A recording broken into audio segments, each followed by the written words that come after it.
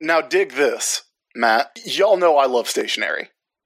Y'all know I love to take notes. I love to write. I love to write on paper. I love to write in notebooks. Matt, what'd you get me for Christmas this year? I got you notebooks and pens and organizers. Correct. I love it. And I find that it genuinely helps me remember things better as opposed to typing them or like putting them on a text file or whatever.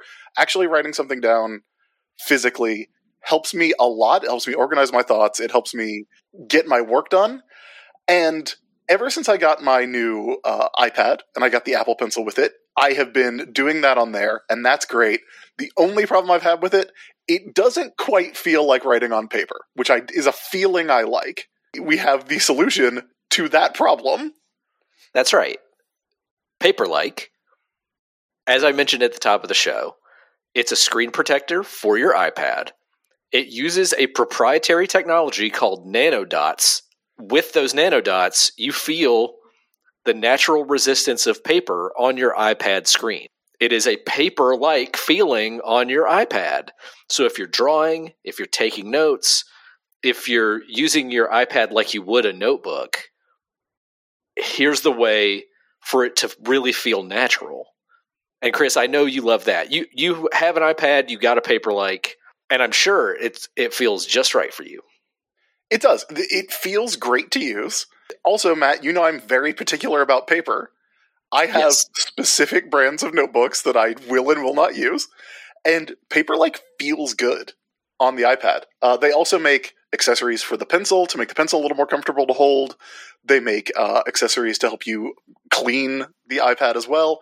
They've got it all. The ability to handwrite notes in a digital form is great to begin with, but getting that extra tactile feeling that makes me happy while I do it, that gives me that little dopamine, that little serotonin burst that I like to have, is fantastic. The latest version of the Paperlike is manufactured in Switzerland using high-quality plastic foils designed for maximum picture clarity. You're not going to lose any of the definition of your iPad screen if you put a Paperlike on there. And these foils are developed exclusively for Paperlike products. It also always comes in a set of 2, so you have a spare. Look, we know a lot of artists listen to this show. If you're an artist and you're looking for a way to make drawing on your iPad feel a little bit better, this is how you do it. So, to pick up your Paperlike, head over to paperlike.com/Ajax, click Buy Paperlike, and select your iPad size. From now, right now, until the end of January, Paperlike is also including their Digital Pro Planner bundle at no extra cost for every order placed through the Paperlike store. Plus, shipping is completely free. So if you're ready to do more with your iPad, head over to paperlike.com/Ajax to get started. I just forever, forever, forever, ever, forever, ever. We have a list on our website, warrockandajax.com, called Every Story Ever. Forever, ever, forever, ever. What we're doing is we're taking lists from our listeners of 3 comic book stories, and then we are placing those stories on the list from best to worst comic book stories of all time. Hello, everybody, and welcome to the War Rocket Ajax Every Story Ever special for December 2022. We are in that between Christmas and New Year's period where it's still kind of Christmas, right, Chris? I mean, yes, Matt. For us, it is only the 5th day of Christmas today? That's true. That is true. I mean, technically, the 12 days of Christmas last a bit into January. Yeah, until January 6th, the Epiphany. Also, the anniversary of when I started my blog in 2005, which led directly to this moment. And a day that has no other significance. No, I think L. Collins' Christmas present is going to arrive that day based on an email that I got yesterday. No other significance at all. My name is Matt Wilson. Chris Sims, you've heard speaking. And what we do on this show, if somehow this is your first time listening to this, is we rank comic book stories. or comic stories, because we rank comic strips sometimes too, we've opened the door perhaps too far. Yeah, we maybe, like, since now that you've said that, we maybe should have just made it comic book stories back at the beginning. But then we'd be like, what's a book? You know? That's true. I mean, we are at the point now where people are really testing the limits of this project, like 8 years into doing it. Yeah, like, it used to be that people would shoot for the top, and then it became clear that I think one thing that you and I both have in common is we do not enjoy changing our minds. I don't know if that's so true of me, but definitely true of me. Absolutely true of me. I do often stick to my guns when I think I'm right. And I know I'm right. But if I can be convinced that I'm not, I will admit it. But that, often, yes, I will stick to my guns. I think what you're getting at, Chris, is our number one is probably not going to change. Yeah, like, number one is, like, pretty solid. We've gotten some good comics that have gone up pretty high on the list, but, like, that number one is pretty solid. Our bottom comic has never changed. We've had a lot of people shooting for that one, trying to dethrone it with some very good candidates. Yeah, I mean, the next to the last comic really tried to hit that bottom spot. I mean, I would say pretty much everything in the bottom, like, 10 or 15. Like, there's a comic on there, there's comics on there that we just, like, did not, like, it's like, yeah, we don't want to talk about this. Yeah. There's comics on there that, like, we enjoyed kind of tearing apart, but there's some where we were just like, no, this sucks. Yeah, that's true. The bottom part of the list is pretty solid as well. Just in case anyone's curious, our bottom comic that has been the bottom comic since the very beginning is 2006's Identity Crisis by Brad Meltzer and Rags Morales. Mm-hmm. And our number one comic that is probably never going to change is Spider-Man If This Be My Destiny / The Final Chapter, which runs from Amazing Spider-Man numbers 31 to 33, and it's by Stan Lee and Steve Ditko. Yeah. I can imagine a scenario where the bottom comic changes more easily than the top one. Probably. I cannot foresee a comic overtaking that top spot, ever. No, because that comic has been good since 1966. Yeah. So we're going up on some years of that one, on some decades. But like that bottom comic, I feel like if there was recency bias, then I think we are moving. Obviously, the nature of linear time, we have moved further away from it. It still sucks pretty fucking bad. Yeah, time has kept those. There's no recency bias on either of those, is what you're saying. And you're right. I do not foresee those changing unless an absolute miracle happens. So now what people are doing is trying to, if they can't shoot for the top or the bottom, they're saying, well, is this a story? Does this go on your list? Yeah, now they've gotten conceptual. Yeah. Which is challenging. I had a friend of mine text me not too long ago about like an article, and the headline of this article was 11,000-year-old carving of man holding his penis surrounded by leopards is oldest known depiction of a narrative scene. And he asked me, has anyone sent this in for every story ever yet? It's been discussed on the Discord. I'll say that much. Yeah, all I texted him back was, oh no. Because it's challenging, Matt. It's very challenging. I am not Scott McCloud. I did not sign up for this. Yeah. Also, do not send it in. It does not count. It is a sculpture and not a drawing with panels. Thus, it is not a comic. Okay? It has to be a comic. Not every picture can be a comic, okay? It's not a picture. It's a sculpture. That would be like saying Michelangelo's David was a comic. It's not. It's not. Like, I did have to have a moment where I thought about it, but it's not. It's a stunning piece of art. In person, stunning, Chris. Can I ask you a question? Can I sidebar with you for a moment, Matt? All right, yes, please.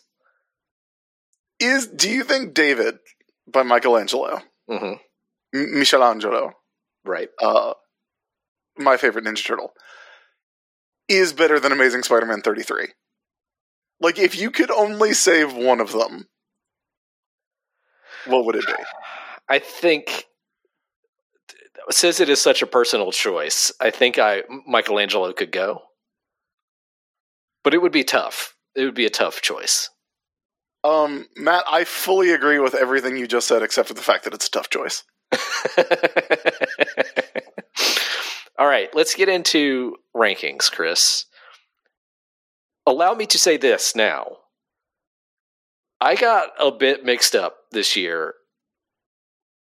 Because, look, I'll take you into my process of how I choose the lists to rank on these specials every month. I dig into my email. I search for the Line Stepper password and every story ever. And I find what I think was the most recent list that we did on the show, but I'm not always sure. And then I start on the next list in the email. Clearly, at some point this year, I got ahead and I skipped some sent in from like spring, early summer. So if you did not hear your list read out and you're a Line Stepper and you sent it in from about that time, that's why. And I think I figured out the reason why. Because there was a list in there with a story we had already ranked. And I was like, oh, we did that one. And so I probably skipped some. I apologize for that. I do not have the most scientific system for doing this. And perhaps I should change that to where it is a little more regimented. But I don't have a lot of time, folks. These take 2 hours to record, and then I have to edit them. And digging through my email and making sure of certain things is not top on my priority list, but I will try to make it more of a priority to make sure that every list sent in by Line Steppers gets read out. That said, I don't want to read 2 lists by the same Line Stepper in a single episode. I've made this clear in the past. So if you send a bunch of lists at the same time, not all of those are going to get ranked. They're just not. Space them out. Wait at least like a month between sending your lists. Okay, folks? Don't send 3 lists within a week of each other, because they're all going to be bunched together in my email, and I'm not going to do all of those on a single episode. Okay? Are we clear? Are we good? Thank you. Chris, here's a list from Joel Valentine called The Many Deaths and Loves of Spider-Man. The Many Deaths and Loves? Yes. I think the deaths of his loves are what we're saying. Is what tends to happen. This is not Spider-Man dying. Did you get any Spider-Man related gifts for Christmas, Matt? I don't think so. You did. I did. We'll talk about that on a regular Ajax show probably, but yeah. Very impressive. Very impressive. I gave a Spider-Man related gift. Oh, what Spider-Man related gift did you give? Some, like yours, I got some Spider-Man Legos and gave them to my nephew. Nice. Yeah. Nice. How old's your nephew? He is 7. Nice. Yeah. The night Gwen Stacy died. Amazing Spider-Man number 121 to 122. How do we not have that on the list? Good question. Is that not on the list? It's not. How is that not on the list? It's not. We've been doing this for so many years. I know, and we never ranked the night when Stacey died. So here's our chance. I mean, listen, it's pretty good. It's pretty good, but this might be a controversial thing to say. But I think it's more important than it is good. Most important comics are. Yeah. We've discussed this multiple times over the years. Most important comics are way more important than they are good. Like, if you hear about this comic and its reputation, if you see all the movies where it's referenced, because it is referenced in so many movies. I think it's referenced in at least 2 of the Sam Raimi movies, right? It is referenced, I believe, in every Spider-Man movie. Well, he swings down and catches Mary Jane in the first movie. Yeah, Green Goblin throws Mary Jane off a bridge in the first one. Yeah. And then the best scene in any superhero movie happens. What is it? This is New York. You mess with one of us, you messing with all of us. That's right. If you don't like that shit, like, look, I know it's a very post 9/11 thing, but like, if you don't like that, you don't like superhero stories. I believe it is also referenced in Spider-Man 3, because Gwen Stacy is in that movie. Right. Then it's in one of the Andrew Garfield Spider-Man movies. It's in Amazing Spider-Man 2. And then it's in the newest Spider-Man movie, the No Way Home. Yeah, which is a great moment in that movie. That's a Garfield moment, not a Tobey moment. Yeah, no, because Tobey never never had someone die like that. Yeah, but Andrew Garfield did. Andrew Garfield did. Yeah. And so he gets to fix it. Yeah, that's right. Which is, like, it's a really... I don't know what public opinion was on No Way Home, but No Way Home's good, actually. I've heard people talk about not liking it and not been in a setting where I could be like, what the fuck are you talking about? Did they not like it when the Green Goblin put on his comic book clothes and then did a fucking spine buster? Did they not like it when Spider-Man got his real clothes at the end? Yeah. If you think that MCU Spider-Man, Tom Holland Spider-Man, isn't comicsy enough, that movie fixed it. Yeah. That movie made him more comicsy, and then also made Norman Osborn from the Sam Raimi movies more comicsy. All right, we got to get off this topic because we'll talk about it for the whole rest of the 2 hours. I will say this, Matt. Yeah. Most important comics are more important than they are good. Yeah, and Amazing Spider-Man 121 is good. I'm not saying that it's not good. I just think the point I was making is, if you see all the different ways that this is referenced, if you hear about how important it is and how pivotal it is and how much it changed superhero comics, which it did, because character deaths like this were not common in superhero comics before this. I can't think of one that was big before this. Yeah. Like, certainly not in DC, and definitely not in Marvel either. You're going to read this comic, this story, and go, that's it? That's going to be a bit of your reaction because you have the context of the 50 years of superhero comics that have come after. Yeah. You know what I mean? That said, it is still pretty good, even with that. Yeah, I would say, much in the same way that if you go back and read the Galactus trilogy, Fantastic Four, 48, 49, 50, The Coming of Galactus, like, it reads very simply, but it also, you're like, oh, right, this is an event comic. This is what this became event comics. In that same way, like, you read this and you're like, oh, right, this is a major character death comic. Yeah. And like, characters had died in comics before this, and characters had died in Amazing Spider-Man. Like, this didn't happen that long after Captain George Stacy died. Yeah, but not like, you know what, who is the only character that I can think of that is like close to this prior to this moment. Because like, yes, Bucky is one, but we don't actually, we get Bucky's death in a flashback. We get Bucky's death 20 years after the fact. Yeah, for sure. It's fucking Lightning Lad.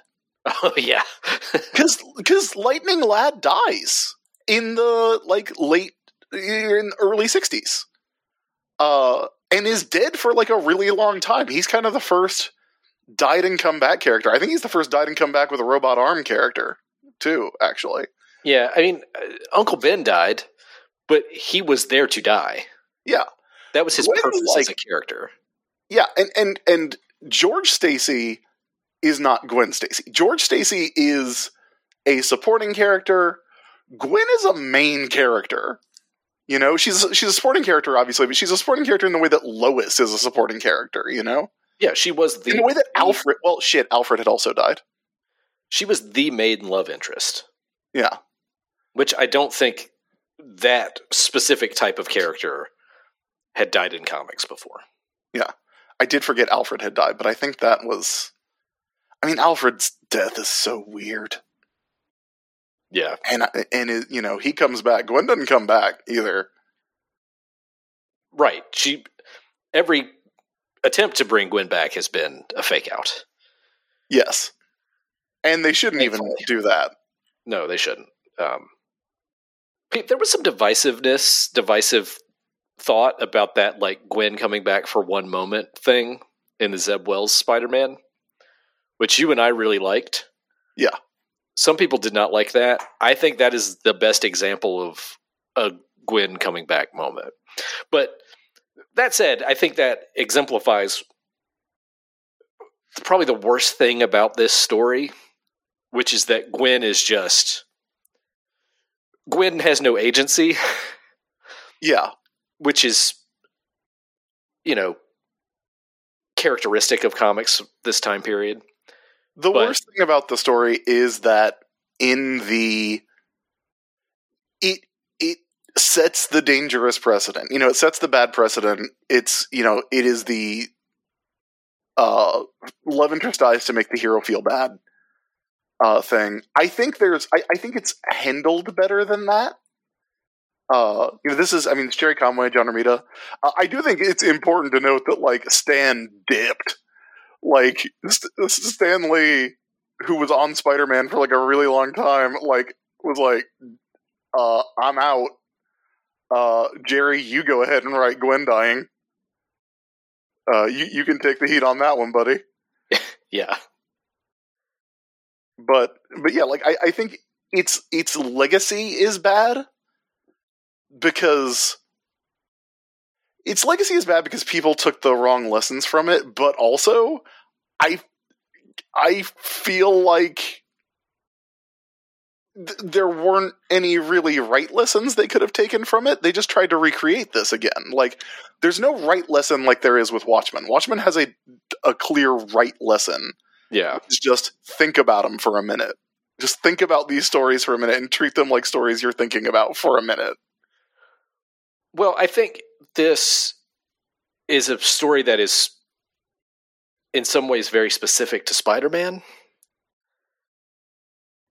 It's not just that Spider-Man feels bad about it, it's that he is perhaps responsible for it. There's that little snap. There's that little sound effect. Oh, when he tries to catch her, right? Yeah. And also, he's gonna feel guilty about it in a way most other characters wouldn't take on that guilt. It's something very specific to Peter Parker. But this applies to a bunch of other characters, male superheroes, and that's how you get fridging. You know? This is the first example of fridging. But without being able to explain it any other way, many further examples are bad, and this one is just trying to do a specific thing for a specific character. And then it gets copied over and over again, and that's unfortunate. But I think that's an important point, and I think it works for Spider-Man because Spider-Man is the hero who loses. Like, that's an important... Like, this story doesn't work for Superman. No. And they've tried. It doesn't work for Green Lantern, who was the fridging character, you know? Yeah, I think there's a reason we call it fridging and not bridging, you know? Good point. Good point. Yeah. I mean, you'd have to ask Gail about that, but yeah, like, Peter's the hero who loses, and so he loses, you know, and this is kind of the biggest loss he can have. And notably, he's still guilty about Gwen now, 50 years later. Yeah. Whereas so many other characters who have been fridged are forgotten. Yeah. It's also, I do think this is a, like, 121 specifically, because we're talking about, like, the whole arc of, like, 121, 122, right? Yeah. 122 where he goes and beats up and does not kill the Green Goblin. But Green Goblin dies anyway. Which, why does Green Goblin die in that movie when he gets stabbed, like, in the pelvic, like in the hips? It's a deep stab. It got him in the kidneys. It's low, though. Go back and watch that movie. It's so, like, that's the one part of that movie that I watched today, and I'm like, that doesn't work. That's whack. Maybe he bled out. He didn't get medical attention. He's dead immediately. Because if he bled out, then Tobey Maguire, Peter Parker has a lot to answer for on That's that. true. Yeah.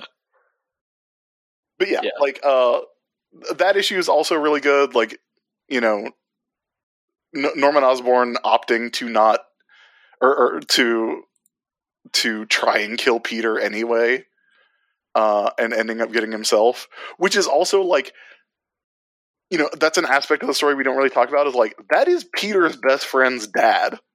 And it's Peter's best friend's, who's currently in the hospital after a bad acid trip. That's his dad. And then there's that amazing Mary Jane moment at the end of it. Oh, yeah. Like, where Peter's such a fucking dick to MJ because he's hurting so bad. Oh, yeah. That's just good. Yeah, it's all good character stuff. It created stuff that isn't... some of its legacy in comics perhaps isn't as good as it should be or could be. But the story itself is pretty good. Yeah. Yeah, but, like, specifically the structure of 121 with the question on the cover, and I love the group of characters on the cover, where it's like, you know, someone close to me is about to die, and it's Gwen, MJ, Aunt May, and then it's Norman, Harry, Jonah, which is hilarious, Robbie, and Robbie's son, and Flash Thompson. And it's like, of those characters, Gwen is the last one you would expect. But that, and then, I don't know if this is the first example of it. It can't be. It can't be, because we're in the 70s at this point. But putting the title on the last page, because the title is The Night Gwen Stacy Died, that's a great little trick. And I don't think Conway gets enough credit for that. The structure of these two issues is really good. It's really well done. I don't know, sort of the dramatic way everything is laid out is smart. It's not just, oh, here's a shock, oh, here's another shock. It's shock then fallout in both issues. The shock of Gwen Stacy's death and then the shock of Norman's death. Yeah. Yeah. All right, let's rank it. I mean, it's good, Matt. Like, for all of its legacy problems, it's good. Well, I don't think it's Amazing Fantasy number 15 good. I do. That story's at 101. That's like a perfect origin story. Yeah, I mean, it is. That's true. I think it could go in the 100s, possibly. But I don't think it's going to go in the top 100. The next Spider-Man story we have on the list is at 182, which is Kraven's Last Hunt. Which is shockingly high. It's that good. For being a good, like, Kraven's Last Hunt, good as hell. I don't know if it's the 182nd best comic ever printed, actually, even though that is where we put it. It's actually very similar. It's more than weirdly comparable. It's just comparable. Yeah. Because it is also a story that is good and a really good story for the characters in it, but that maybe provided some wrong lessons of, oh, we got to make villains dark now. Yeah. They got to be dark and have internal psychological conflict. And you can miss me with that. A lot of that. Yeah. But that story is good. You know? Yeah. So. I mean, I think... yeah, it's probably... Like, I think it's probably better. Is it better than the Glory Boat at 170? Damn, Glory Boat pretty good. That's tough. That's tough. That is tough, Matt. Yeah. How did Superman versus Muhammad Ali get so high on this list? It's good. I mean, it's... Okay. I mean, we're the ones who put it there. It's fine. Yeah. I think that's another one we ranked for importance in some ways, but it's also pretty good. Yeah, I mean, it's pretty good that Muhammad Ali wins. Yeah.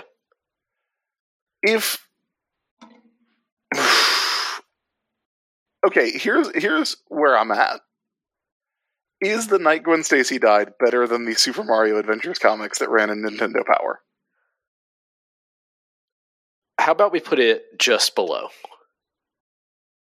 All right. That would still put it above The Secret Revealed from Superman Volume 2, Number 2. Which is good. Which is really good. Yeah. Man, if they ever find John Byrne in the Bermuda Triangle, we should tell them how good that story is. Yeah. I don't know that if they're looking for him anymore, though. I mean, I wouldn't be. Yeah, it's been a long time. So, new number 161? Is that where we're going? Yes. All right, Amazing Spider-Man numbers 121 to 122. The Night Gwen Stacy Died goes to the new number 161. All right. Next on the list from Joel is Spider-Man versus Wolverine. That's got to be on the list. Let me check. I know we've talked about that extensively. I'll tell you, not as good as you want it to be. Not as good as you want it to be, but still pretty good. Very good for the time. Definitely, like, more, like, you want to talk about Kraven's Last Hunt being the learn the wrong lessons from this? Yeah. Buddy, that's it. Because this story is good, but, like, there should be a little line on it that's like, if you are not as good as Christopher Priest, do not attempt this. Yeah, that's true. This is great creative team. Oh, yeah. Spider-Man versus Wolverine. Because it's Priest, like you said, and Mark Bright. God, Mark Bright. Yeah. And that's Mark Bright who drew the Snake Eyes trilogy. Mm-hmm. That's Mark Bright who drew that issue of Batman where he throws a car battery at a guy. Yeah. God. Yeah, I mean, look, it's not on the list. I just checked.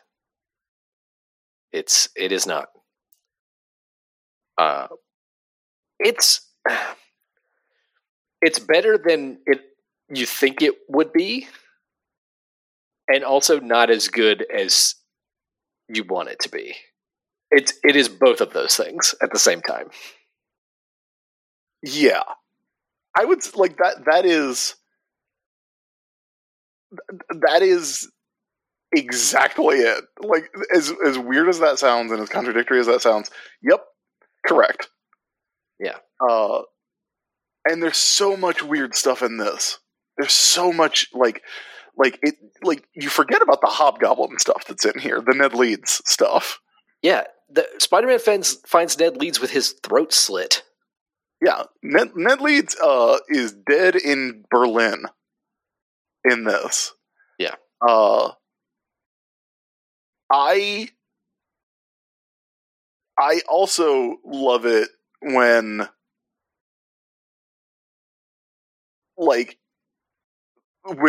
this is the Wolverine and Peter Parker stuff, I guess.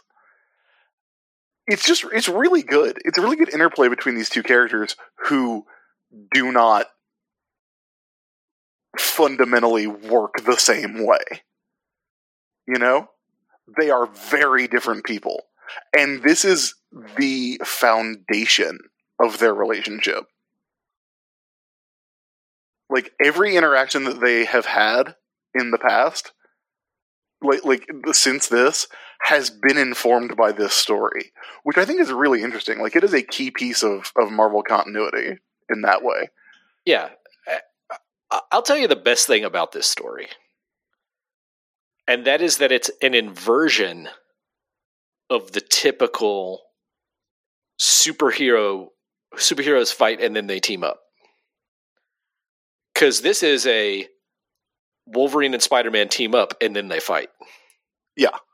Because they team up to take on a bunch of spies, like KGB people. It's a spy story, which is not, I've said before, not the Spider-Man story I really tend to prefer. Mm-hmm. But that's their team up, is they fight these spies in Germany, these KGB USSR spies. And they're both in Germany for different reasons. Spider-Man's there because of the Hobgoblin stuff. Wolverine is there because of his buddy Charlie. His old war buddy Charlie. And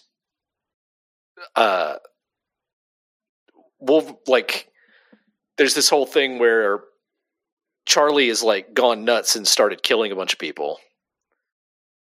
And is now like posing as Wolverine's ex. Is that right? Charlie, I'm a little... No, Charlie is a woman. That's Charlie's what it is. a woman.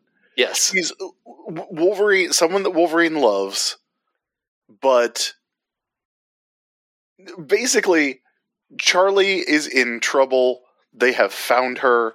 They're going to torture her to death. Because she's been killing all these people. Yeah. For, I think, if I remember right, good reasons. But Wolverine had... they're all, like... She's going after, like, KGB guys. Yeah. And this is the mid-'80s, so, that's the worst kind of guys. Yeah. But Wolverine has to try to stop her. And he's going to kill her to do it. She wants to die rather than be tortured to death. Because she knows that it's only a matter of time before they catch up with her. So Wolverine, to spare her, is going to kill her. A mercy killing, yeah. Which is right in character for Wolverine. Very in character for Wolverine. Absolutely out of character for Spider-Man. Who I think just shows up to the scene late and just sees Wolverine about to kill her and get ready to kill her. Yep. And Wolverine or Spider-Man is like, cannot comprehend why he would do that, and it's just like, oh, this guy's gone nuts. Yeah, what he tells him is, no chance, man. And that's why they fight. Yeah. Which is, I think, a good, like, it is a good conflict for those two to have, because it is, like, one character is like, a quick and honorable death is the best outcome of this scenario, and the other character is like, I cannot let anyone die ever. No one ever is allowed to die for any reason. I'll tell you the thing that I like the least about the story, and that is the way Charlie ends up dying is Spider-Man turns around and punches, thinking he's punching at Wolverine. And that he has to, because Wolverine has an adamantium skull, that he has to hit him basically as hard as he can. Yes. And instead, he hits Charlie. It's Charlie that he's punching, not Wolverine. And he's the one who ultimately kills her. Yeah. And it's what we've said. Spider-Man is the superhero that loses. And this is an example of that. But making him accidentally kill someone, I don't like. It is a fundamental change to the character. Yeah. Like, what's weird is that, like, Spider-Man, who is wild strong, like, Spider-Man who can, when he needs to, lift a subway station, turns around and just hammers a haymaker home, and then Charlie has a page-long death scene, which is like, well, old buddy, we look like this is the end of the road. Like, instead of just being an immediate red mist. Yeah. But, like, Charlie's pretty tough. It changes Peter, and I like the way that it's portrayed in this, and I love the way that, like, that panel of Peter turning around and punching Charlie is, like, repeated, because it's always popping into Peter's head. It's on, like, every page for the rest of the issue. Just, like, in the middle of the page, in the middle of a thing, it'll just be that panel. And I think that's, like, an incredibly well done visual, like, comics way of depicting that kind of trauma. Persistent memory, yeah. Yeah. And I think it's a good, like, if it's gonna happen to anyone, I think a character like Spider-Man is the character that this should happen with. And the story does go out of its way to be like, no. This is not Peter doing this. This is Charlie arranging the situation in a way that, like, it's her jumping in front of, it's her making it happen less than it's more than it's Peter's mistake.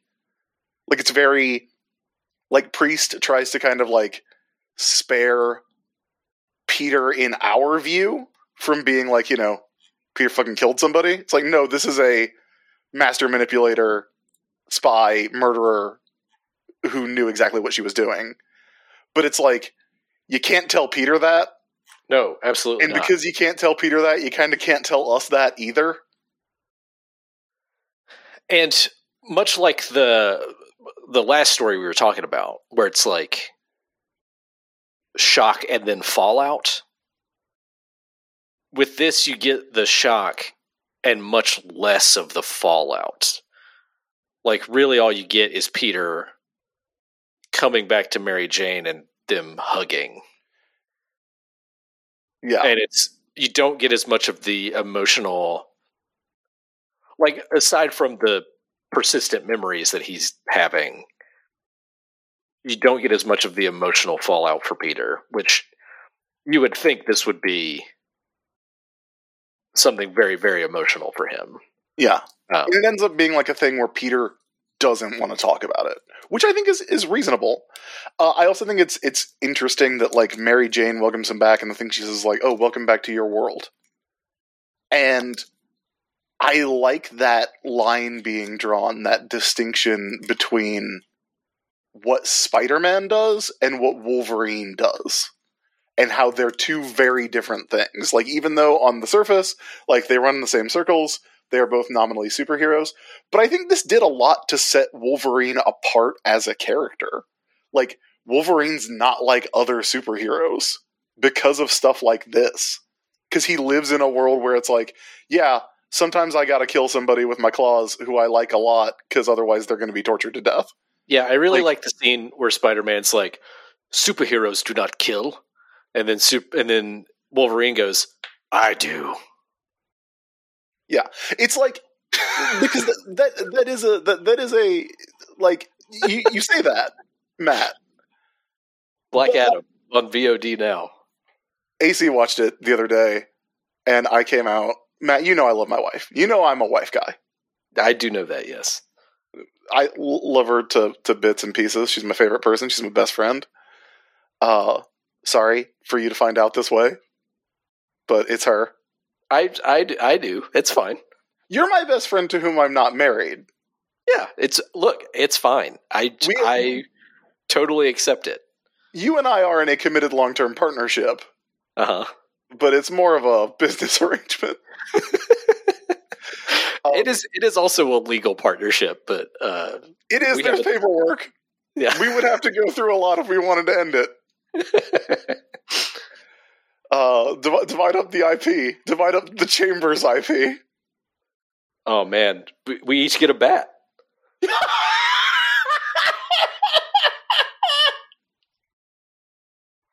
Oh, excellent. I came out, I was up here cleaning my office while she was watching, folding laundry, watching Black Adam the other day. I came down, and I was like, how was it? And she was like, I had a part of this movie where I said out loud, that's not how the Helmet of Fate works. And she has told people that and been like, yeah, not Chris, not Sims, not my husband, me. And I'm like, oh, never loved you more than when you're correcting this shitty movie about its portrayal of Hawkman and Dr. Fate. I can't think about anything but those ads where Dwayne Johnson is like, Black Adam is a very important character to me. You're the only one, man. I'm sorry. You and Jeff. It's just you two. I've said it before. DC Comics, the moment they went wrong is when they decided Black Adam was a better character than Captain Marvel. Yeah. He went out of his way to not be in the Shazam movie. Buddy, I don't know. Anyway. I went to go see Black Panther the other day, and they had a poster for Shazam 2. Mm-hmm. And like that's coming out soon. Yeah. And I'm kind of mystified by it. I don't know. And I didn't hate that movie. You know? It's not the movie we wanted it to be, I don't think. No, there's no fucking talking tiger in it. But it's fine. It's perfectly fine. Black Adam's just a huge piece of shit. I haven't even seen it, and I know it. So, I don't know. Anyway, let's rank. What I was saying. That doesn't work in that, right? Because that's a movie where Superman fucking killed a guy. Like, that's a universe where Superman and Batman murder people constantly. Yeah, both takes of superheroes do not kill people. That's not true. And I do. That doesn't make you cool. You think that saying that makes it cool, makes you cool. It doesn't. Yeah. Anyway, continue. But it doesn't work because it is demonstrably untrue in that universe, right? Right. But this is this is contemporary with Captain America having a fucking crisis and having to not be Captain America for a year. Because he accidentally killed that ultimatum guy. Yeah. Yeah. And having to be the Iron Man went off and led a strike force to kill a giant green head in a jar on an alien planet during a war, and I don't think he should be an Avenger anymore. So Wolverine, this is the time period where that is the debate, the kind of debate in comics, right? Yeah. Mid to late 80s where it's should superheroes kill? And there's some relevance and newness to it. We are now almost 40 years later. We're now almost 40 years later, and no. I have not gone back and watched Wonder Woman 84 a second time, and I know that, I think I was the only person I know who liked it. I think you're right.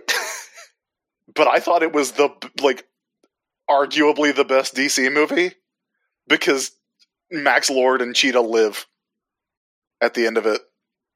Yeah. Yeah.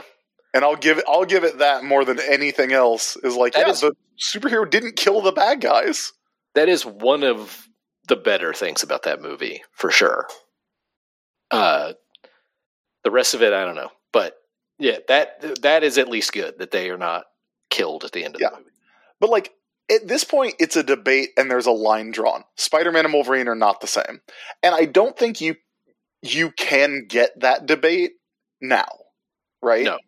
Not when they are both superhero squad figures. You know, not that they weren't both toys at the time, but you know what I mean. I do, yeah.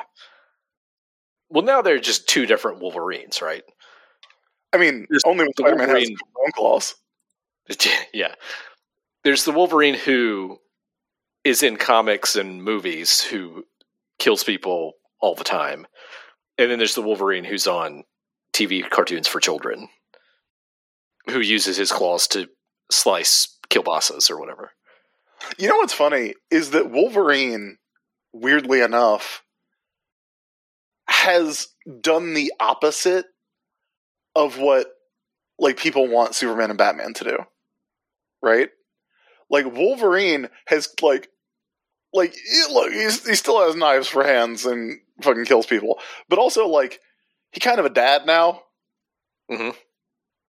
I mean, there was a whole movie about how he was a dad. Yeah, there's a whole movie about how he's a dad, which is very violent. But like nobody wants Batman to have Robin because they don't fucking understand Batman. But like Wolverine's out here with like collecting wayward youths. I don't know. I like That's Wolverine. been a part of Wolverine for a long time, though. Yeah, but it's been but it starts with Kitty, right? And so it like when it's just Kitty, it's just Kitty. When it's Kitty, Jubilee, Armor, Laura, Rogue. He did it with Rogue too. Rogue in the movie, the school. When Wolverine was in charge of the school, yeah, like it's his thing now, and like I kind of love that like that has evolved to like this, and it's this guy, right? This guy who's like, yeah, I had to go to Germany and kill my friend so she wouldn't die in a KGB torture camp. Like that guy is also like, I got to get this school open. Yeah, because it's character progression. I fucking like Wolverine. Okay, what can I tell you? Unsurprisingly. All right, we got to rank this, Chris. We're almost an hour into this, still on the first list. These are two important comics, dude. I agree fully. Where do you think this goes? I'm going to say like in the 500, 600s, probably. Let's see. Number 500 is Tomb of Dracula. His name is Blade. Come on, this is better than that. Okay, let's see what's at 400. Flash Emergency Stop is at number 400. That's a pretty good story, actually. I don't know. Like, I agree with you. This kind of like does a little bit of damage to Spider-Man. It changes things, and maybe not in the best way. It was part of a time period of the darkening of Spider-Man. Yeah. And I understand that kind of had to happen, but it's not my favorite. You know what I mean? How do you think this compares to Demon in a Bottle? That's at 433. Similar. I think Demon in a Bottle is probably better. Go ahead. No, you go ahead. I don't think it's as good as the Goodwin and Simonson Manhunter, and it's probably not as good as Black Panther Panther's Rage. But I think in all honesty, it's probably better than The Man from Transylvania. All right, we can put it at the new number 440 then. So, Spider-Man versus Wolverine goes to the new number 440. Not to be confused with Wolverine versus Spider-Man. A different series. A different comic. And again, do not attempt to write this if you are not as good at writing comics as Christopher Priest. Finally on the list from Joel is 3 comics that Joel has grouped together into one story. Okay. Mary Jane, 2004, numbers 1 through 4. Mary Jane Homecoming, numbers 1 through 4. And Spider-Man Loves Mary Jane, numbers 1 through 20. So these are the Sean McKeever, Takeshi Miyazawa, Mary Jane focused comics from the mid-2000s. First comic I ever wrote a letter to. One of the best comics of the time period. Yeah. Legitimately the best attempt that Marvel Comics made to kind of like reach into the To do romance manga? Romance manga, yeah. Yeah. Like, that's pretty, like, and it's good. It's really, really good. Yeah, it's really good. Sean McKeever, I remember, like, it had to have been like 2011 or 12 when I was writing for Comics Alliance, and I was doing the column I did where I would come up with a question and I would ask different people in the universe of comics, either creators or retailers or other comics journalists or whoever, the same question. And then I would just, make the column their answers to that question. And I think the first one I did was actually like, should comics be funnier? Or is it hard to do humor in comics? It was something to that effect. And one of the first people I thought of was Sean McKeever. Because I really liked Sean McKeever's comics, and I thought they were lighthearted and often very funny. And I got a reply back from Sean McKeever that was basically just like, "Oh, I don't do comics anymore." And I was heartbroken. Yeah. Like, I mean, that makes sense because I haven't, like, seen a lot of new Sean McKeever stuff lately. I think he came back pretty recently and has done some stuff.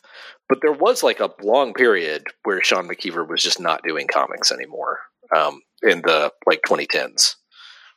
And it bummed me out. Like I remember being like sad to get that email because Spider-Man Loves Mary Jane was great. Sentinel is a book that people slept on, mm-hmm. and it's fucking good. It's one of those books that, like, everyone who read it was like, this is great. Yeah. But, like, very few people read it. Yeah. That was a Marvel Tsunami book, right? It was, yeah. That one, Runaways, that Human Torch book. Yeah. There were a handful. He did, like, Gravity was and is. Love Gravity. Great character. Gravity was supposed to fucking be something. Yeah. Gravity was supposed to be Kamala Khan, which is wild to think about, but think about it and you know it's true. Gravity was supposed to be the new Spider-Man. Because every decade has a new Spider-Man. Yeah. And Gravity was supposed to be the one for, I guess, the 2000s, right? Yeah. Unfortunately, the Spider-Man for the 2000s was Spider-Man. Yeah. With Ultimate Spider-Man. Yeah. Yeah. But, anyway, I remember getting that email from Sean McKeever and being just, like, so heartbroken because this book and everything else I had read by Sean McKeever was great. Fantastic. Yeah. Absolutely a like, one of the best people they had. Like, that whole crop of people doing all ages books at Marvel at the time, which were like Paul Tobin, Jeff Parker, Sean McKeever, like, they were all excellent. Who did that Nomad miniseries with Ricky Barnes? Is that McKeever? I'll look it up. I don't think that was a McKeever thing, but I'll look it up and let you know. Like, that series was also extremely good. Yeah. I don't know, dude. I don't know. Yeah, that was Sean McKeever. Sean McKeever and David Baldeón who did that book.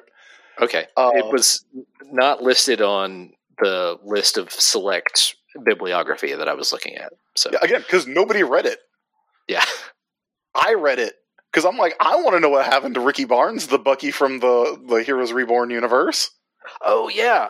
I read it too. It was good. It was good as well.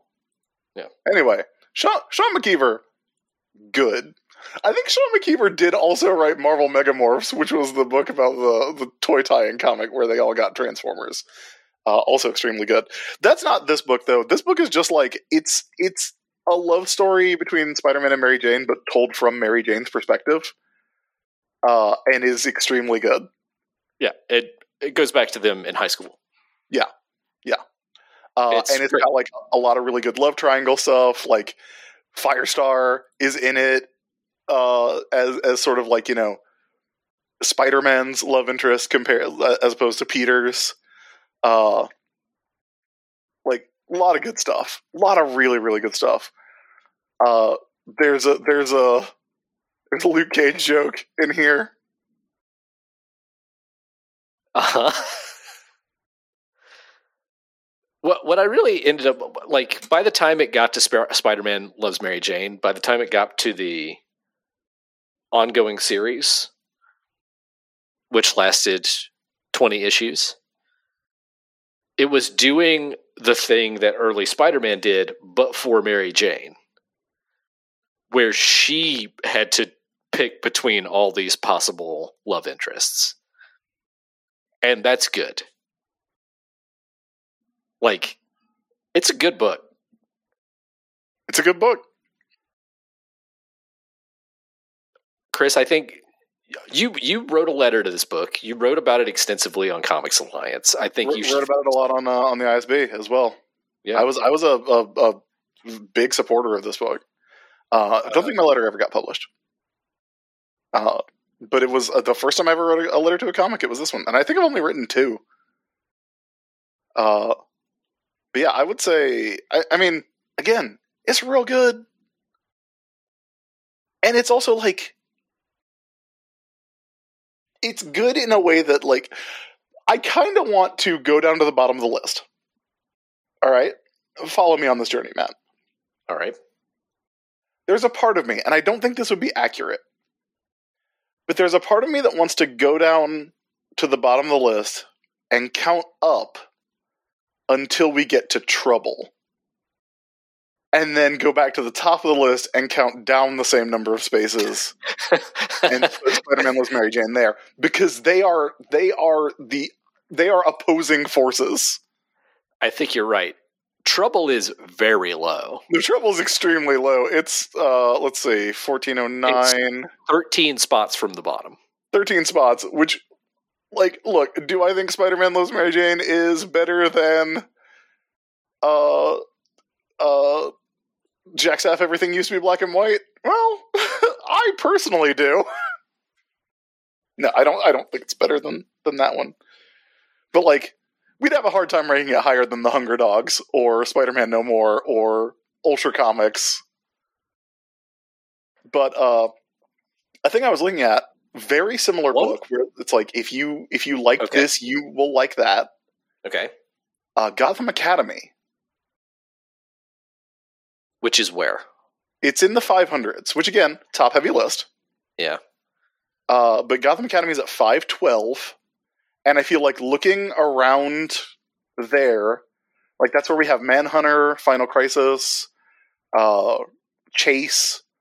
And I feel like Manhunter and Chase very much in the same spiritual realm of why weren't you people reading this? Yeah, for sure. Like Forgotten Gems. A lot of Forgotten Gems in that part of the list. Yeah. I would say, like, I would be happy putting Spider-Man Loves Mary Jane maybe... I do really like Gotham Academy. Maybe a little bit below. Probably, maybe like right below. Above Chase at the new number 513? Yeah. All right. So I'm just going to put Spider-Man Loves Mary Jane in that spot on the list. But we can include, I think we're okay to include the 2 miniseries in that too. Yeah. So Mary Jane 1-4 and Mary Jane Homecoming 1-4. I'll put that in parentheses that it includes that. Okay, so that's the new number 513. Now dig this, Matt. Y'all know I love stationery. Y'all know I love to take notes. I love to write. I love to write on paper. I love to write in notebooks. Matt, what'd you get me for Christmas this year? I got you notebooks and pens and organizers. Correct. I love it. And I find that it genuinely helps me remember things better as opposed to typing them or like putting them on a text file or whatever. Actually writing something down physically helps me a lot. It helps me organize my thoughts. It helps me get my work done. And ever since I got my new iPad and I got the Apple Pencil with it, I have been doing that on there, and that's great.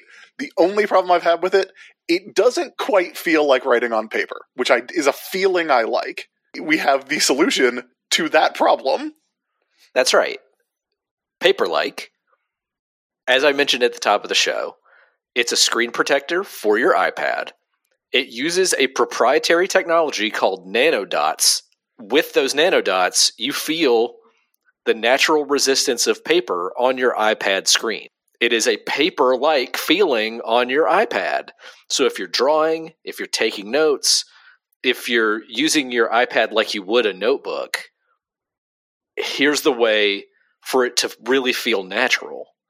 And Chris, I know you love that. You have an iPad, you got a Paperlike, and I'm sure it feels just right for you. It does. It feels great to use. Also, Matt, you know I'm very particular about paper. I have specific brands of notebooks that I will and will not use, and Paperlike feels good on the iPad. They also make accessories for the pencil to make the pencil a little more comfortable to hold. They make accessories to help you clean the iPad as well. They've got it all. The ability to handwrite notes in a digital form is great to begin with, but getting that extra tactile feeling that makes me happy while I do it, that gives me that little dopamine, that little serotonin burst that I like to have, is fantastic. The latest version of the Paperlike is manufactured in Switzerland using high-quality plastic foils designed for maximum picture clarity. You're not going to lose any of the definition of your iPad screen if you put a Paperlike on there. And these foils are developed exclusively for Paperlike products. It also always comes in a set of 2, so you have a spare. Look, we know a lot of artists listen to this show. If you're an artist and you're looking for a way to make drawing on your iPad feel a little bit better, this is how you do it. So, to pick up your Paperlike, head over to paperlike.com/Ajax, click Buy Paperlike, and select your iPad size. From now, right now, until the end of January, Paperlike is also including their Digital Pro Planner bundle at no extra cost for every order placed through the Paperlike store. Plus, shipping is completely free. So if you're ready to do more with your iPad, head over to paperlike.com/Ajax to get started. Forever, ever, forever, ever. Chris, our next list comes to us. I think we got time for one more comic. I think we can do one more today. Well, it depends, right? We'll see what happens. Our next list comes from David LaRosse. And I think this is one of the lists that got me a little bit mixed up because it does have a story we've already ranked on it, which is Astro City Confession. That's a good one. That is a good one. I'm not blaming David for submitting something we'd already ranked, but I think I might have seen that on the list and said, oh, we've done this one. So sorry about that. But here's one we haven't done. That's number 227 on the list, by the way. It is slightly better than OMAC Volume 1 by Jack Kirby and slightly worse than Brian K. Vaughan and Kyle Hotz's The Hood, which is an interesting take that we had at some point in the past. A story on this list that we have not ranked is Usagi Yojimbo number 93, Chanoyu by Stan Sakai. Listen, gotta look it up to remember exactly which one that one is. It is the story in which Usagi and Tomoe share a formal tea ceremony. Oh, that's the tea ceremony one? Mm-hmm. Boy!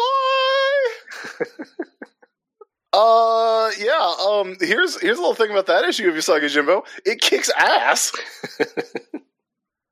Without even looking, I can tell you, it's good. Yeah.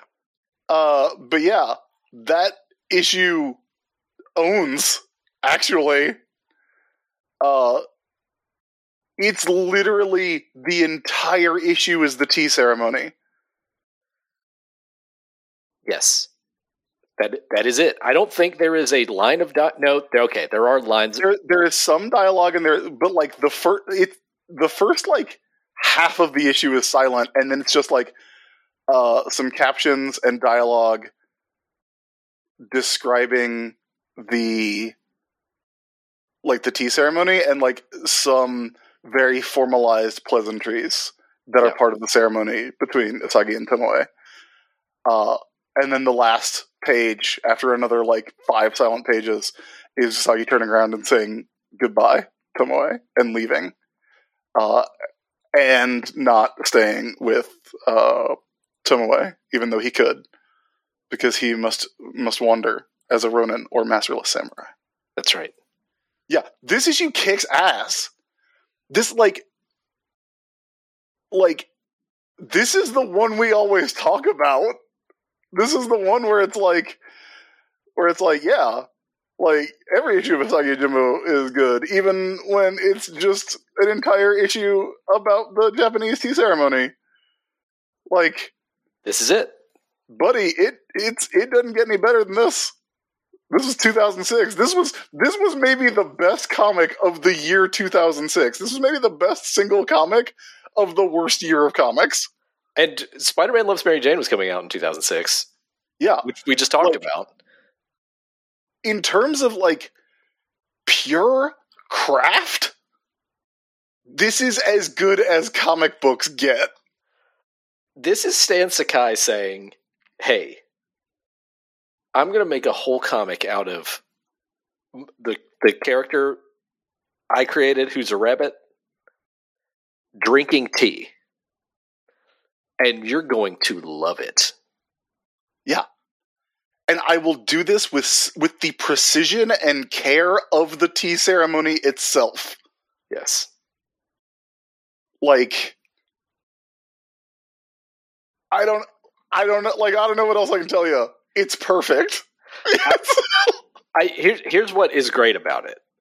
Because all the stuff with the tea ceremony is like so well done, so perfectly laid out and meticulously demonstrated, right? And you understand, more than anything, you understand what the tea ceremony means. Yeah. You know? Because it's Tomoe trying to have like a sort of, I don't know, it's like she's trying to convince Usagi of the happiness that could come from a domestic life.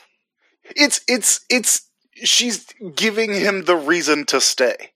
Yes. Like it, because there's so, like, that's the thing. Like, just as a depiction of the tea ceremony, it's really good. In the larger context of Usagi Yojimbo, Matt, I'm about to stand up and fucking take my shirt off about this comic. But, like, in the context of the story, this is Tomoe being like, you, Miyamoto Usagi, are someone who lives his life by these rules, by this duty, by this formality, to the point where you still wear the mon of your clan, even though your clan was wiped out way back in 1986. But, like, I am also a person who lives by these rules. I have an understanding of this. Like, we are in the same world, and it could be our world together. And it is the relationship between these two characters. There's a scene in here where, like, before he goes in to the tea ceremony, where he puts his swords down outside, that there's a close-up of his hand, like, setting his swords, which are young Willow and Willow Branch. I don't know if you know that. I don't know if you, like, listener, I don't know if you know the names of Usagi Yojimbo's swords off the top of your head, but I do. Mm-hmm. And it makes me want to fucking, like, burn down a Target. It's like, I'm losing my fucking mind over how good this comic is. Here's what I think is, like, the really great punctuation mark on it, though. So, Tomoe, again, like you said, gives Usagi the reason to stay, right?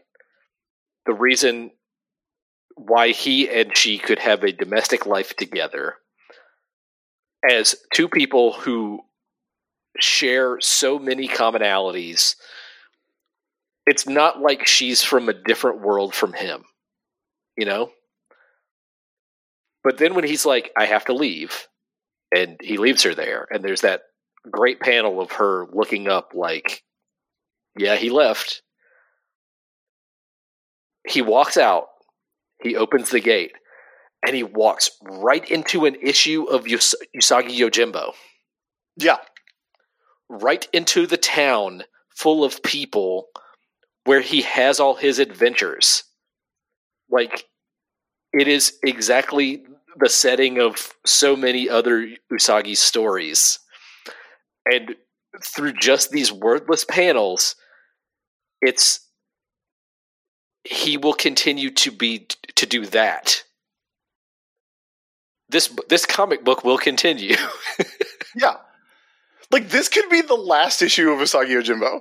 Yeah, it really could. Like, this could be, like, it shouldn't have been, obviously, because there have been, like, 100 issues since, and guess what? They're all fucking good. And the point of it is, he has to keep going on adventures because the comic is going to keep going. Yeah. But, yeah, it could also be the end. You're right. It's like, you would know if this was the last issue, like, oh, he continued to wander the earth and have adventures. But, like, yeah.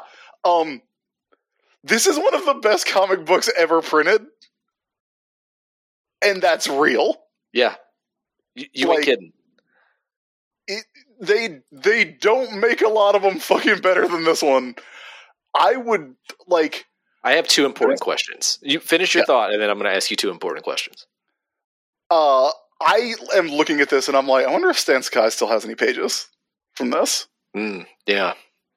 Because that panel where he's walking through the town, and then the last panel just has, like, the very sketchy, like, Usagi, like, walking out of the town to continue on his adventures.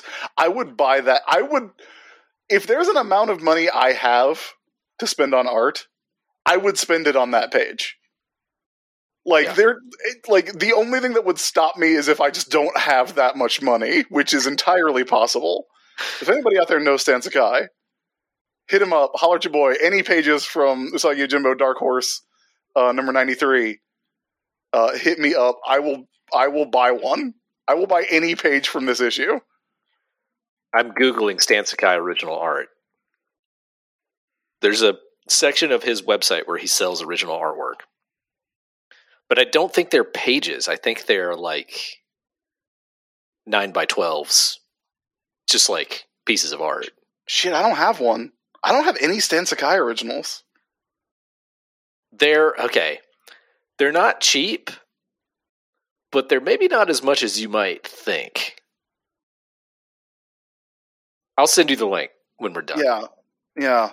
Anyway, you said you had two questions for me, bud. Yeah. Here are my two questions. Is this better than Grass Cutter? Yes. That's question number one. Question number two. Is this better than Pancakes? That's a great question. This story... Like, we've described Pancakes as being perfect before. Yeah. This story makes me think of Pancakes, though. Because of the simplicity? Because of the simplicity, because of the sort of, like, domestic setting, and making that be, like, placing that as a contrast to the character's life in every other story. And kind of the importance of... I'm sure there is a word for this in a language that is not English, but, like, the importance of the comforting things of the world, like the normal things of the world. Yeah. Not that the tea ceremony is normal. Obviously, the tea ceremony is a big deal, and it's a special occasion. Yeah, it's a special occasion. It's very formal. It's a big deal, but it is about sitting and having a cup of tea in a particular way with a particular, like, in a with house person. Yeah. In the way that, like, pancakes are pancakes are the ultimate comfort food, you know? Yeah, I mean, pancakes can be ritualistic in their own way. I mean, My mom used to make pancakes every Saturday morning, and that was the thing we ate on Saturday morning. I would sit in front of the TV and watch my cartoons, watch my Captain N or whatever, and eat pancakes. And that was every Saturday morning, and it was the thing we did. And it's not the same as a formal tea ceremony, but it can have that meaning. I apologize if this is offensive to anyone, but hopefully if you know me, you know the feeling behind it. Next time I come to the South, Matt, I want to go to the Waffle House and basically do the tea ceremony. We can do that. But with a waffle. Yeah. Yeah. Marlene is not from the South and has no connection to Waffle House aside from the times we've gone since she's lived in the South. And still, every once in a while, she'll say, I think I got to go to Waffle House. You do. It once in your blood. I assume that she does the Wawa ceremony. Oh, that's a daily ceremony when she's around a Wawa, yeah. Yeah, no, this issue, like, pancakes is so good. And it's such a good comparison point to this, because it's both, like, one-man shows, right? Like, I think Pancakes was colored by Dave Johnson, but it is Mike Mignola writing and drawing. Yeah. And this is, obviously, it's just Stan Sakai. This is a black and white issue, so it's not, there's no color, so there's no colorist. It's just Stan Sakai writing, drawing, lettering. Oh, that beautiful Stan Sakai lettering. Oh, one of the best to ever do it, man. Yeah, dude. This comic owns. This is one of the all-time great comics. Like, and you can't. It's so weird because if you gave it to someone who knew our tastes, who didn't have the context of reading comics, I feel like it would be easy to read this book and be like, oh, I mean, that's it. Sure. Yeah. Like, nobody rides the glory boat in this. Nobody lifts up a heavy thing. There's no action to speak of. Even in the context of Usagi Yojimbo, nobody gets fucked up. Yeah. Nobody says, oh, he's just a mangy Ronin. We can take him. Which is my favorite thing that happens. And then they get their shit wrecked. They get their fucking shit wrecked. It's the best. This story happens in the context of all those other stories where people get their shit wrecked. Yep. This is the counterpoint to that. And Usagi being offered the counterpoint to that. And rejecting it might be too harsh of a way of putting it. But Usagi makes the decision that cannot be his life. Yeah. He could have stayed. Yeah. Like, they could have left together. And they're both sad about it. Usagi and Tomoe are both sad about it. It's not that Usagi makes the decision and then he feels good. You know? He has to sort of, in a resigned way, say, goodbye, Tomoe. And that's the last line of dialogue in the issue. I, like, looking at this comic, like, you get, like, that panel where he's putting his swords down, I just want to, like, I want to stand up and just spike a football. Like, this comic makes me lose my fucking mind in the way that, like, if you saw that video of, like, the streets of Buenos Aires after the Argentina won the World Cup, like, that's what's happening in my mind when I read this comic. Like, just, you know, the absolute silence and then all of the doors bursting open. When Usagi says, your tea has just the right amount of bitterness, it reminds me of the winds blowing through the autumn grass. And she says, the bitterness of life to match its sweetness. That's my brain. Is just going ape shit. Yeah, man, I don't know. Like, Pancake's fucking good, but, like, I feel like this is I have one argument in favor of Pancakes, Okay. and that is that Pancakes gets across not the same message, but I think a very similar and effective message in less space. Because one thing we talked about with Pancakes many times is the economy of storytelling in it. Yes, but the space here is the point. Because, like the tea ceremony itself, the space is there to breathe. And, like, it could not be a more effective... Like, Pancakes could not be a more effective or efficient use of its pages. This could not be a more effective or efficient use of 24 pages. I think you're right. Like, there is, what did I say? It's the first, 10 pages of this issue completely silent. They couldn't, there's no wasted space.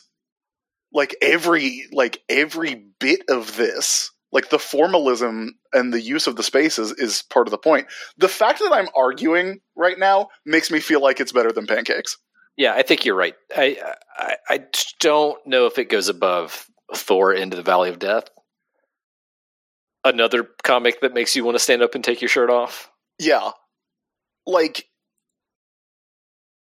That comic... Boy, there's some good comics at the top of this list. Yeah. I think this is the new number 12. I think you're right. I think it's poetic to put it right alongside Pancakes, because I think those stories go together. Yeah. Man. Okay. Is it better than Gotham Central as a whole?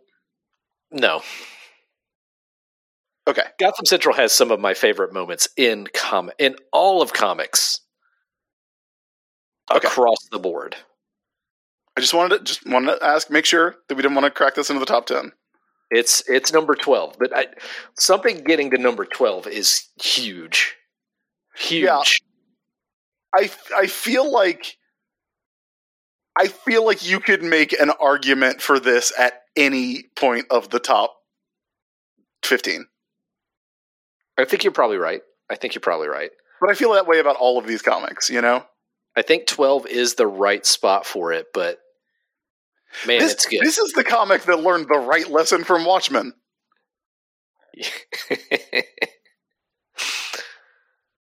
All right.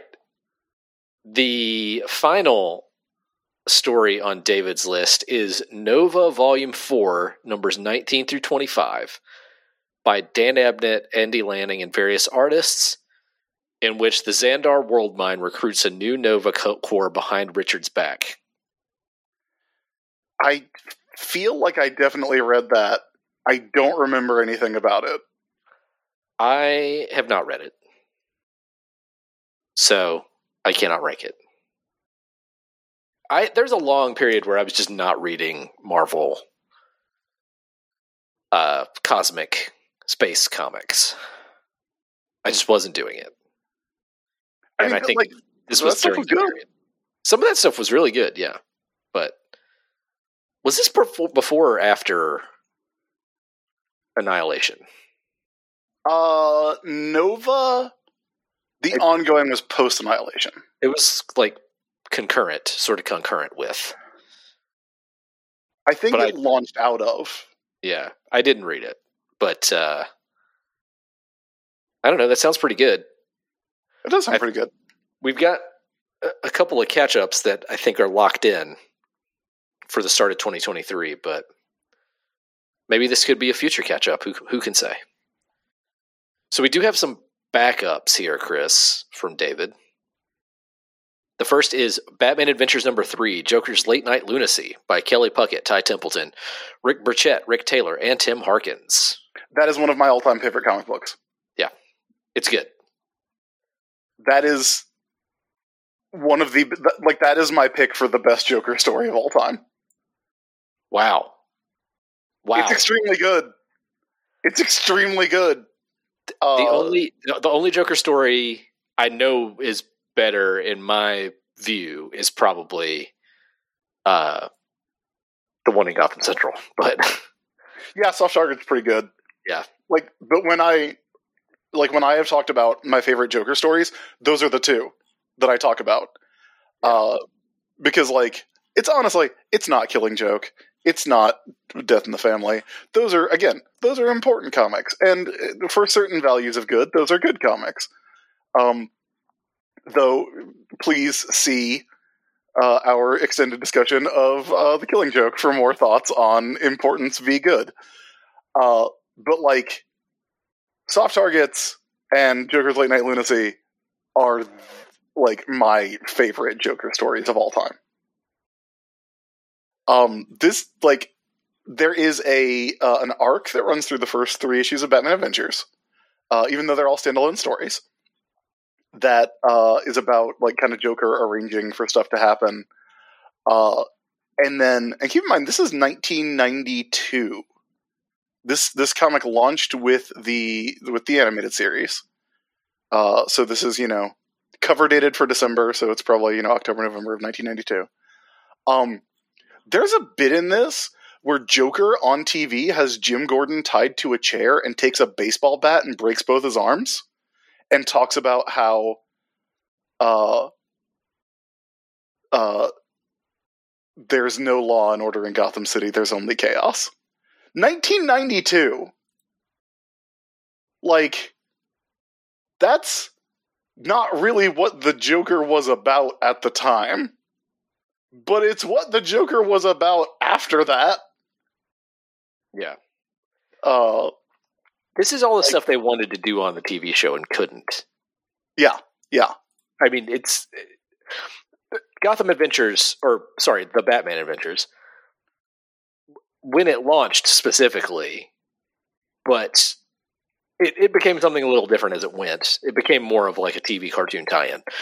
But when it launched, it was because we've heard all the stories about how, Paul Dini and the rest of the writers on Batman the Animated Series wanted to do all these things and were headed off at every turn by Fox standards and practices, who were DSP, baby. Yeah, who were no guns, no blood, no this, that, and the other. No guns, no choking, no sex, obviously, no... Bruce Timm did a drawing that had all of them. Yes. The famous Bruce Timm drawing has everything that Fox told them they couldn't do. And which they obviously they pushed back on a lot of it, and they got their way on a lot of it. There's no hard drug use on BTAS. There are guns in the show. There are guns. There's guns in the opening. Yes. But the comic did some of the things that they couldn't do in the show. And I feel like this is the PG-13 version of Christmas with the Joker, the episode from the show. Yeah. Because a lot of the story beats are the same. Joker kidnaps Gordon. He's on TV talking about the TV, yeah. It's a lot of the same story beats as Christmas with the Joker, but the differences are great. Specifically, the big switcheroo, which is Batman comes after the Joker. Joker says, "Batman, darling," and shoots him with a bunch of darts, knockout darts, and is "I'm going to unmask Batman on TV." And then turns out Batman and Harvey Dent have switched places. Mm-hmm. So when Batman gets unmasked, it's Harvey Dent. And Batman is in disguise as Harvey. And it's great. It's a great, Batman trick. Very reminiscent of other tricks he would do on the animated series. I love a good Batman trick. Yeah. Yeah, this story owns. This story is great. Again, I don't know what else I got to tell you. It's 20 pages. It's 22 pages. Go read it. It's one of the best Joker stories of all time. Yeah, it's really good. It's by the way, it's Kelly Puckett, Ty Templeton, and Rick Burchett, all of whom are all-timers. Oh, yeah. 3 of the best. Yeah. Kelly Puckett, one of the best Batman writers to ever live, which no one knows, because primarily he wrote the cartoon tie-in, which were always good, and the Cassandra Cain Batgirl series. But, like, one of the best Batman writers to ever do it. You ain't kidding. Yeah. Let's find a spot for it. We have my other favorite Batman Adventure story, which is the Last Riddler story, on here pretty high. And that comic is also perfect. That's at number 28, and I do think this is better. Yeah. See, this is what I want. Stop trying to get us to decide what is a comic. Just send us some good shit with staples in it. All right, is it better than whatever happened to the Baldur the Brave, which is just above that Last Riddler story? Nah, man, because he doesn't walk out of hell. Okay, so this is the new number 28. Yeah, but I do love it. Batman Adventures number 3. This story is called Joker's Late Night Lunacy. All right, that is the new number 28. Some real top shooters on this list from David. Yeah, thank you. There's another backup from David, which is JLA Volume 1, number 16 through 17, Camelot / Prometheus Unbound, in which Prometheus crashes the League's relaunch. Boy! Boy! What? What? You know that's some good comics. That shit rules. That's so many good comics. Man, that Nova story must kick ass. It must be great, yeah. Yeah, it makes me want to read it. If that's like the company you're putting it in, Jeepers Christmas. Yeah, man. Prometheus is great. This entire story is great. I will say there is is it a flaw in the story that Prometheus is taken out when Catwoman whips his balls? Just whips his nuts real hard. Just nut shots him. I mean, look, I could see that could be a notch against it, but it's also kind of great. It is kind of great because, like, he prepared for the Justice League, and then someone else just shows up and, like, just, immediately whip cracks his dick, and he is out. Like, that's pretty funny. Like, that's pretty good. Like, I don't think it's bad. It's not the best ending of the story. No, it's kind of an anticlimax, but it is a way to give Catwoman a moment, and I do think that's good. Yeah.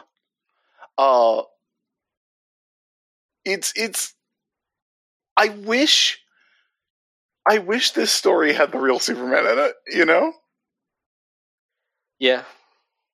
Like that's the worst thing about the first year or so of the Morrison Porter Justice League is that, like, the real Superman's not in it because it's 1997, and so you remember how Superman was blue for a year? Yeah, I think. Well, you and I do for sure. I don't know. I definitely do. I've read all those comics. Yeah. But yeah, Prometheus beats up Batman in this story. Prometheus beating up Batman is iconic. Yeah. And sets up, like, the best moment. I have something, like, sometimes people will ask me, like, hey, what's your favorite, Batman moment of all time? And I'm like, well, I do like when he throws his car battery. I do like it when he kicks that dude through the wall in year one. I like that a lot. But, I do really like it when he just fucks up Prometheus in World War III. In a way that is very mean. Like, legitimately mean. Like, I do love that shit. And this is the setup for that. All right, so here's the question. Is this better than World War III? World War III is about as good an opening as a book has ever had, so probably not. Okay, so that's at number 234. JLA Hitman is at 254. New World Order is at 285. Tell me when we're in the neighborhood. New World Order. JLA Year 1 is at 321. It's probably around that good. Okay. What's our next JLA story after that? Earth 2, which is at 332. I think it's better than Earth 2. All right. So, but maybe between Earth 2 and Year 1, which would be between 321 and 332. Yeah, I think that's the place for it. I would put this probably better than Invasion. Probably not as good as the first volume of Kate Bishop Hawkeye. I would say we put it just above Invasion. Or just below Invasion. No, just above. Okay, so that would put it at the new number 328. Yes. So this story is JLA Prometheus Unbound. We'll just call it Prometheus Unbound. You got to put in the New Year's Evil special in there too, by the way. That's all part of the same story. That's the origin of Prometheus. All right, so 16 through 17 and New Year's Evil special. All right, that's the new number 328. And that is it for the list from David LaRosse. Thank you for sending that list in, David. That's more like that. All right, Chris, our next list comes to us from Nick. And these are 3 recent short Marvel series with MCU interest that Nick liked and hopes we have read. Nick, I'm going to tell you, not looking great. Good luck with that, yeah. Is it a comic from 1998? Then yes, absolutely. First is She-Hulk from 2014 by Charles Soule and Javier Pulido. Read some of it, but not all of it. Did not read it. Bet it's good. What I read of it, I liked. Second is Hawkeye 2016 by Kelly Thompson and is it Leandro Romero? I believe so. I think I read an issue or 2 of it and liked it. Very good. Did not finish. Yep. Love Kelly Thompson. Kelly Thompson, very well represented on the list. Unfortunately, that one, there's a reason we do comic catch-up. For recent comics specifically. Hey, do you want to talk about everything that happened in Flashpoint Beyond? We can. Because we can. Because that's my sickness.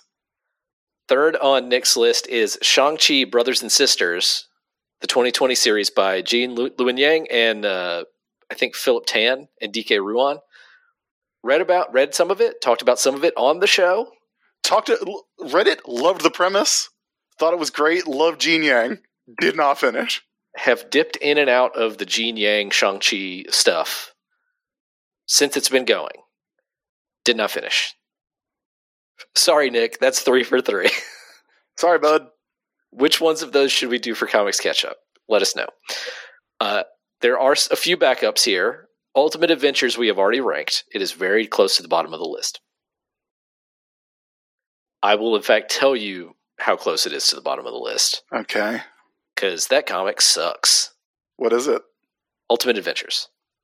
Oh, yeah, that comic's no good. It is at number 1,397, about 16 spots from the bottom. Yeah, that comic's rough. Now, you decide. Here's one that was you decided against it, and that I did read. Captain Marvel, written by Peter David, which I think ran from 2 different series starting in 1999. Yeah, it was, I didn't read it for obvious reasons. You're not a Peter David fan. Not a Peter David guy. And listen, again, there's no beef. There's we've talked about this. People are always asking me, like, what's your beef with Peter David? I just don't like the comics. Peter David, get well soon, by the way. Is he he'll get well soon, Peter David. Again, nothing against him as a person.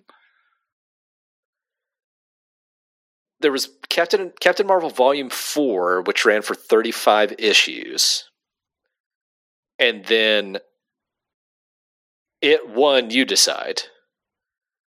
And so in 2002, Volume 5 went for a further 25 issues. Volume 5 was the You Decide story. Because You Decide, okay. God, You Decide, this sucks. It sucks that I know this, and I'm going to know this forever. On my deathbed, I will know this. What You Decide was? You Decide was an argument between fucking Joe Quesada, Peter David, and what's that other guy? What's his name? Bill Jemas. Bill Jemas, yeah. Yeah. And so they were going to let the fans decide who could make a better comic. Bill Jemas, Joe Quesada, who didn't actually do the comic. Nope. That was Ultimate Adventures.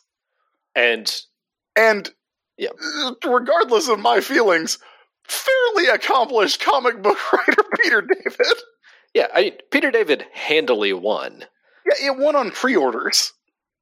Like, the competition was, You decided before it was over, or before it had begun. But the thing is, Captain Marvel, this version of Captain Marvel, which I guess it was Volume 5, so the Volume 4 had already been going for 25 issues. And then Volume 5 started the You Decide stuff. But whatever the case, the two other books in You Decide were two of the worst comics ever made. Yeah, yes, legitimately, no exaggeration, two of the worst comics. In fact, if someone were to rank 1,413 comics, they would be at 1,397 and 1,410, respectively. Yeah, they would be 4th worst and 16th worst. Yeah. Ever. Captain Marvel, meanwhile, is fine. It's pretty good. Yeah, it's the one about Genus Vell. It's the one about Genus Vell. It's got crisscross art, which is the best thing about it. Yeah. It's all about... I think crisscross did go look for John Byrne in the Bermuda Triangle. So. It's all about... Expedition. So, Volume 4 is all about Genus Vell and Rick Jones sharing a body. It's a Firestar situation. It's Genus Vell and Rick Jones in a Firestar situation. Firestorm. I said Firestar twice. Yeah, Firestorm. It's okay. Volume 5 of Captain Marvel is all about Genus Vell going mad because of his cosmic awareness. Yeah, sure is. And that's not good. Like, morally? It's not morally good. It's also not a great story, but it's fine. Like, it's about Rick Jones trying to stop Genus Vell from becoming a crazed murderer. I feel like this was a trick. This was a trick to get us to talk about two bad comics that are already on the list. Possibly. Like, there's not a ton to say about those two volumes of Captain Marvel. They're perfectly fine. But they're also, like, I wouldn't go back and read them. Like, you don't need to know about Genus Vell. And how he started wearing his Kree uniform again for a while. Mm-hmm. Did he still keep that sticker on his butt that said, "Kiss me, I'm Kree"? I don't think so. That was on the cover of number 1 in the volume 4. Number 1. I remember that. That must have been a variant. I mean, it was foil. Yeah, that must have been a variant. Because Oh, I remember originally this Captain Marvel series, Volume 4, launched out of Avengers Forever. Oh, that's right. I'm thinking of the previous volume of Captain Marvel. Oh, that had yeah. the Kiss Me I'm Kree sticker. That's from the mid 90s. Oh, yes. I know. I remember the one you're talking about. Yeah. Was that also Peter David? No, that was Big Fabes. That was Fabian Nicieza. That was Fabian Nicieza and Ed Benes working on that bad boy. Yeah. This run of Captain Marvel also had like its comedic moments, but I think was a little more serious than that one, when Genus Vell had his big ponytail. But yeah, this is perfectly acceptable comics compared to two of the worst comics of all time. I remember I bought this book. They got me to buy Captain Marvel because you decide. Yeah. Matt, you decided. I was like, I can't let them get away with this. No. It is wild that they are two of the worst of all time. Yeah. Like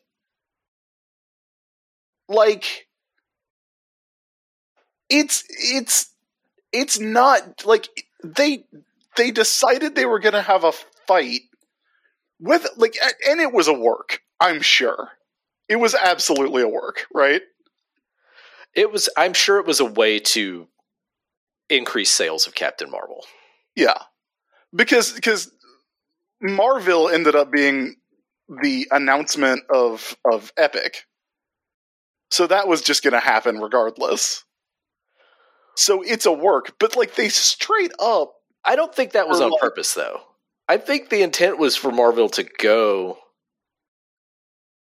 a little longer, but people didn't like it and weren't buying it. So then it became the Epic announcement in the 6th issue? Yeah. That's just a guess. They did a 7th issue. Okay. Of it to do the announcement of their new publishing strategy, which woof. Yeah, but like that it's not even, there's not even like two good ones. There's like one that's okay, and then just two miserable comics. Two utterly miserable comics. Yeah. One, a lazy Batman parody that was all gay jokes 50 years after Seduction of the Innocent. And the other, a lazy Smallville parody. Yeah. Which was outlasted by Smallville by a factor of a decade. You know what Marvel was? Now that I think about it, I mean, bad, yeah. But you remember when WCW was beating WWF in the ratings? Yes, Matt. It's exactly Scheme Gene and Billionaire Ted. It is exactly that. I mean, his name was Cal AOL Turner. Oh, God, that's not even a good joke. It's not even a good joke.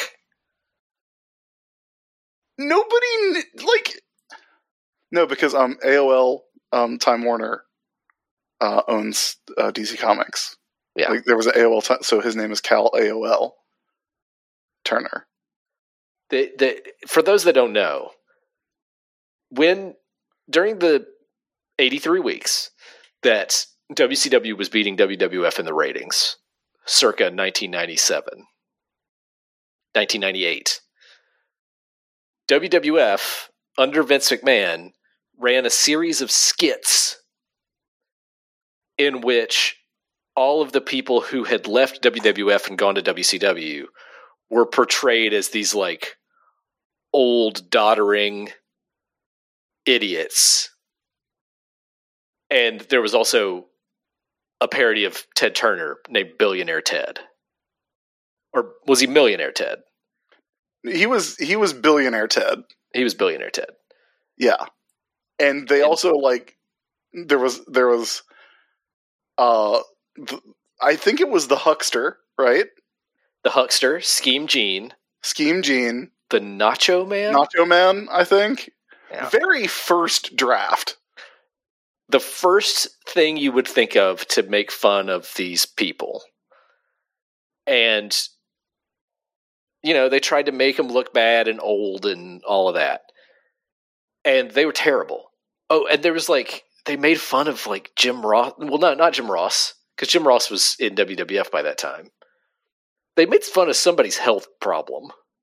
They made fun of Ted Turner having depression. Oh, that's right. And taking lithium. God almighty. Yeah, bro, it was fucking whack. That's what Marvel was. That's exactly what Marvel was. You nailed it. Yeah. Like, as soon as you said WCW, I knew you were right. Ugh. Anyway. This Captain Marvel series is... I've never read it, but you say it's fine. Yeah. It's fine. I think it's like in the 1200s somewhere, probably. Is it hurt at all by its association with you deciding? I mean, if anything, it's probably helped because it got me to read it. Just the letter U, by the way. Yeah, just the letter U. Dash decide. That's exactly how it was formatted, yes. Yeah. Like...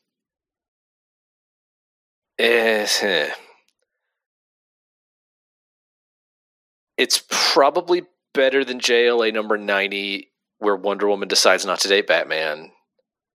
But it ain't as good as Batman the Long Halloween. So it's the new number 1207 on the list. Woof. It is a top-heavy list. So I'm just going to put Captain Marvel Volume 4 and 5. What was submitted to us was just Volume 4, but Volume 5 is part of it. So it's actually 1999 through, I think, 2004. Because all of that goes together. Yeah, through 2004. Matt, I'll tell you what we have decided. Mm-hmm. I'll tell you what we decide is that you decide made some mediocre to bad comics.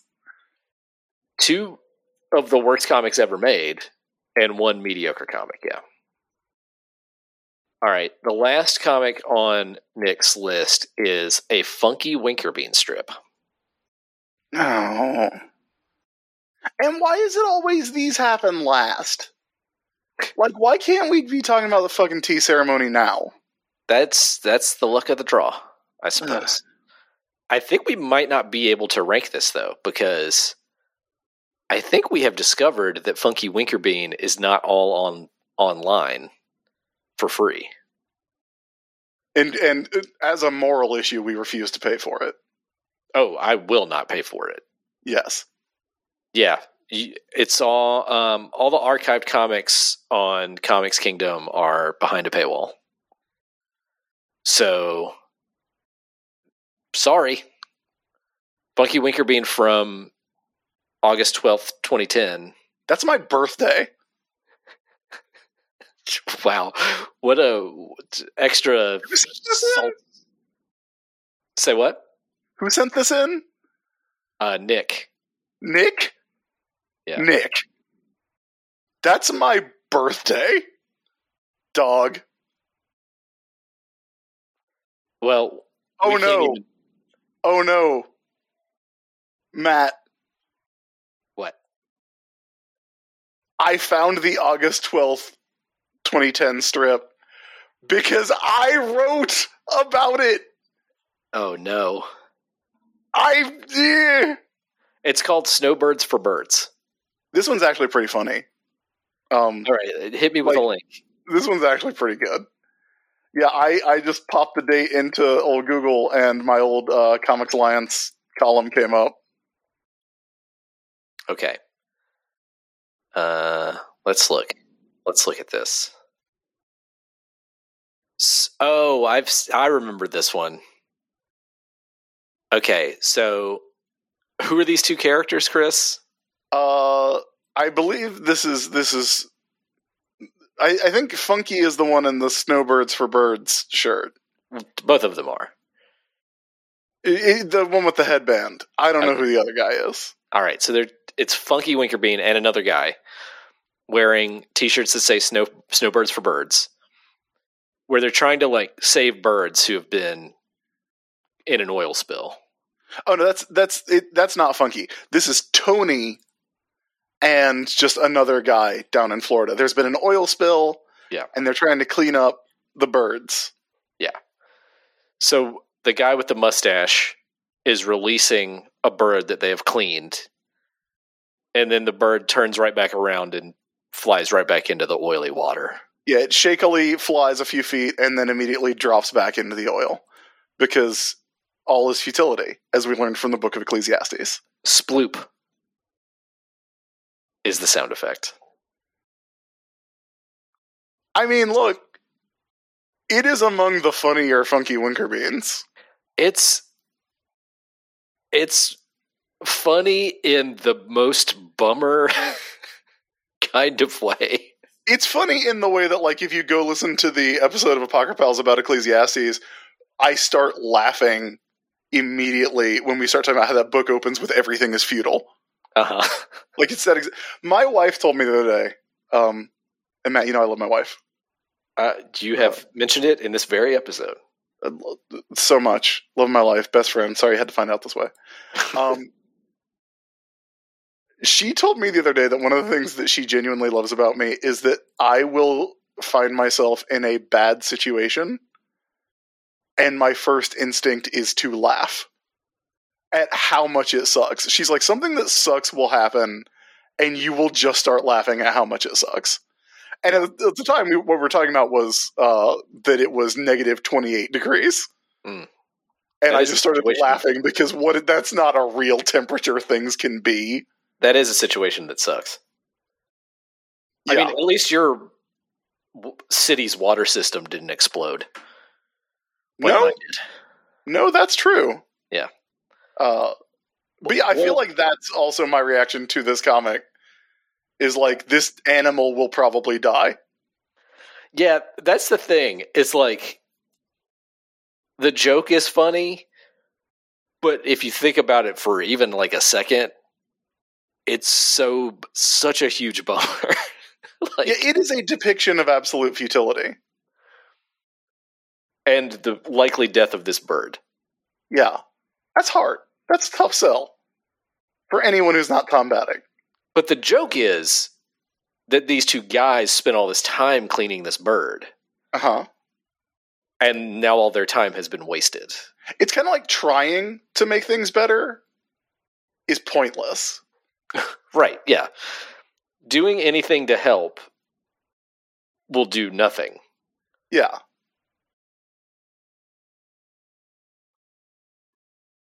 It's a bummer, dude. It's I don't like, want to rank this one. Do we have to? I mean, I guess we do. I guess we probably do. I mean, it is part of a larger story. Like, that story ran throughout the month of August.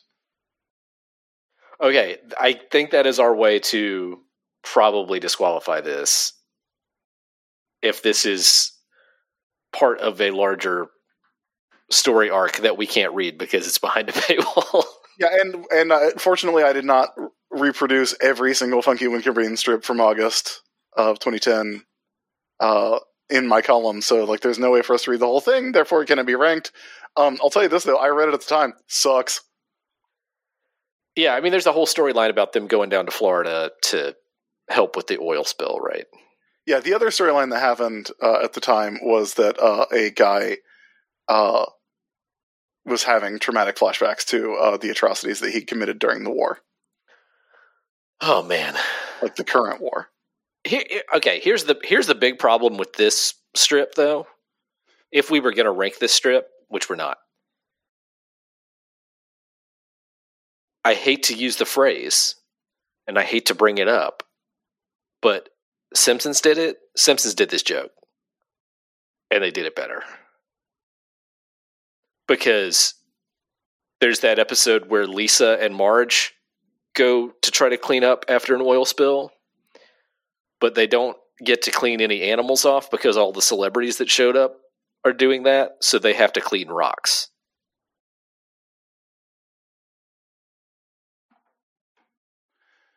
Well, that is a funnier joke to me. That is a funnier joke, yeah. Well, thanks for ruining my day. And unfortunately, I think that's where we have to stop. Yeah, gonna go try and get on with my life now. Just think back to Usagi and the tea ceremony. Oh, that's such a good fucking comic. Yeah. Hey, remember Usagi and the tea ceremony? Man. Incredible.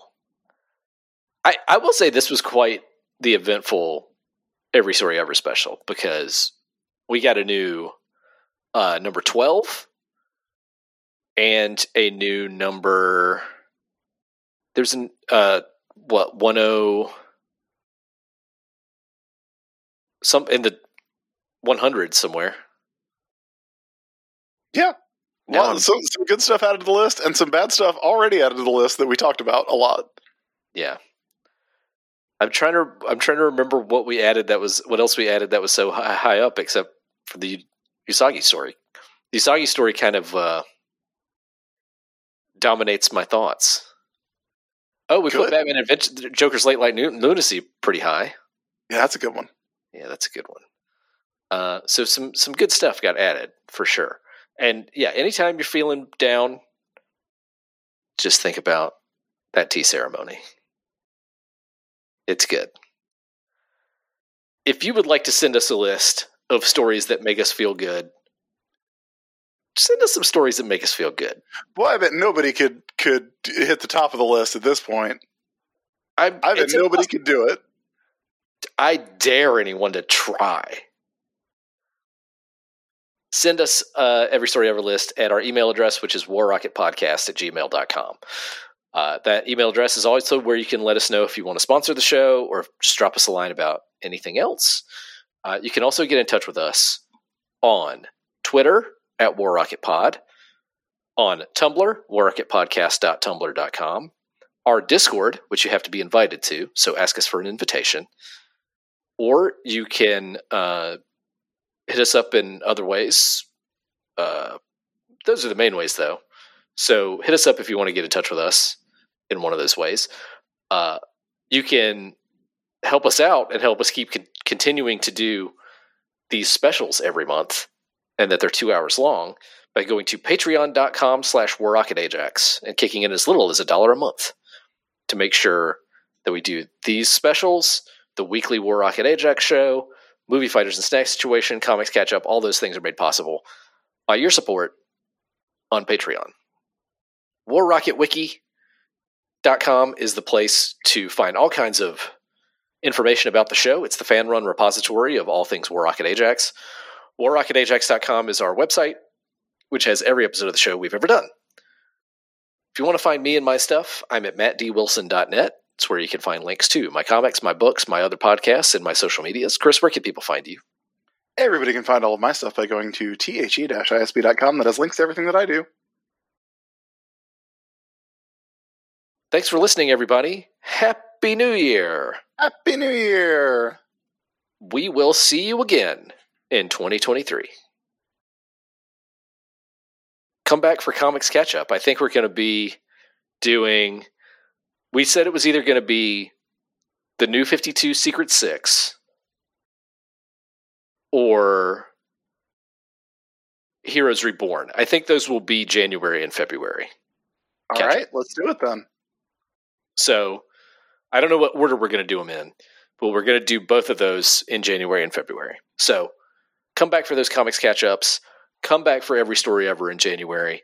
Come back for the regular Ajax shows. We got the Gordies coming up on our next regular War Rocket Ajax, our annual awards show. You should listen to that. You picked the categories, but we picked the winners.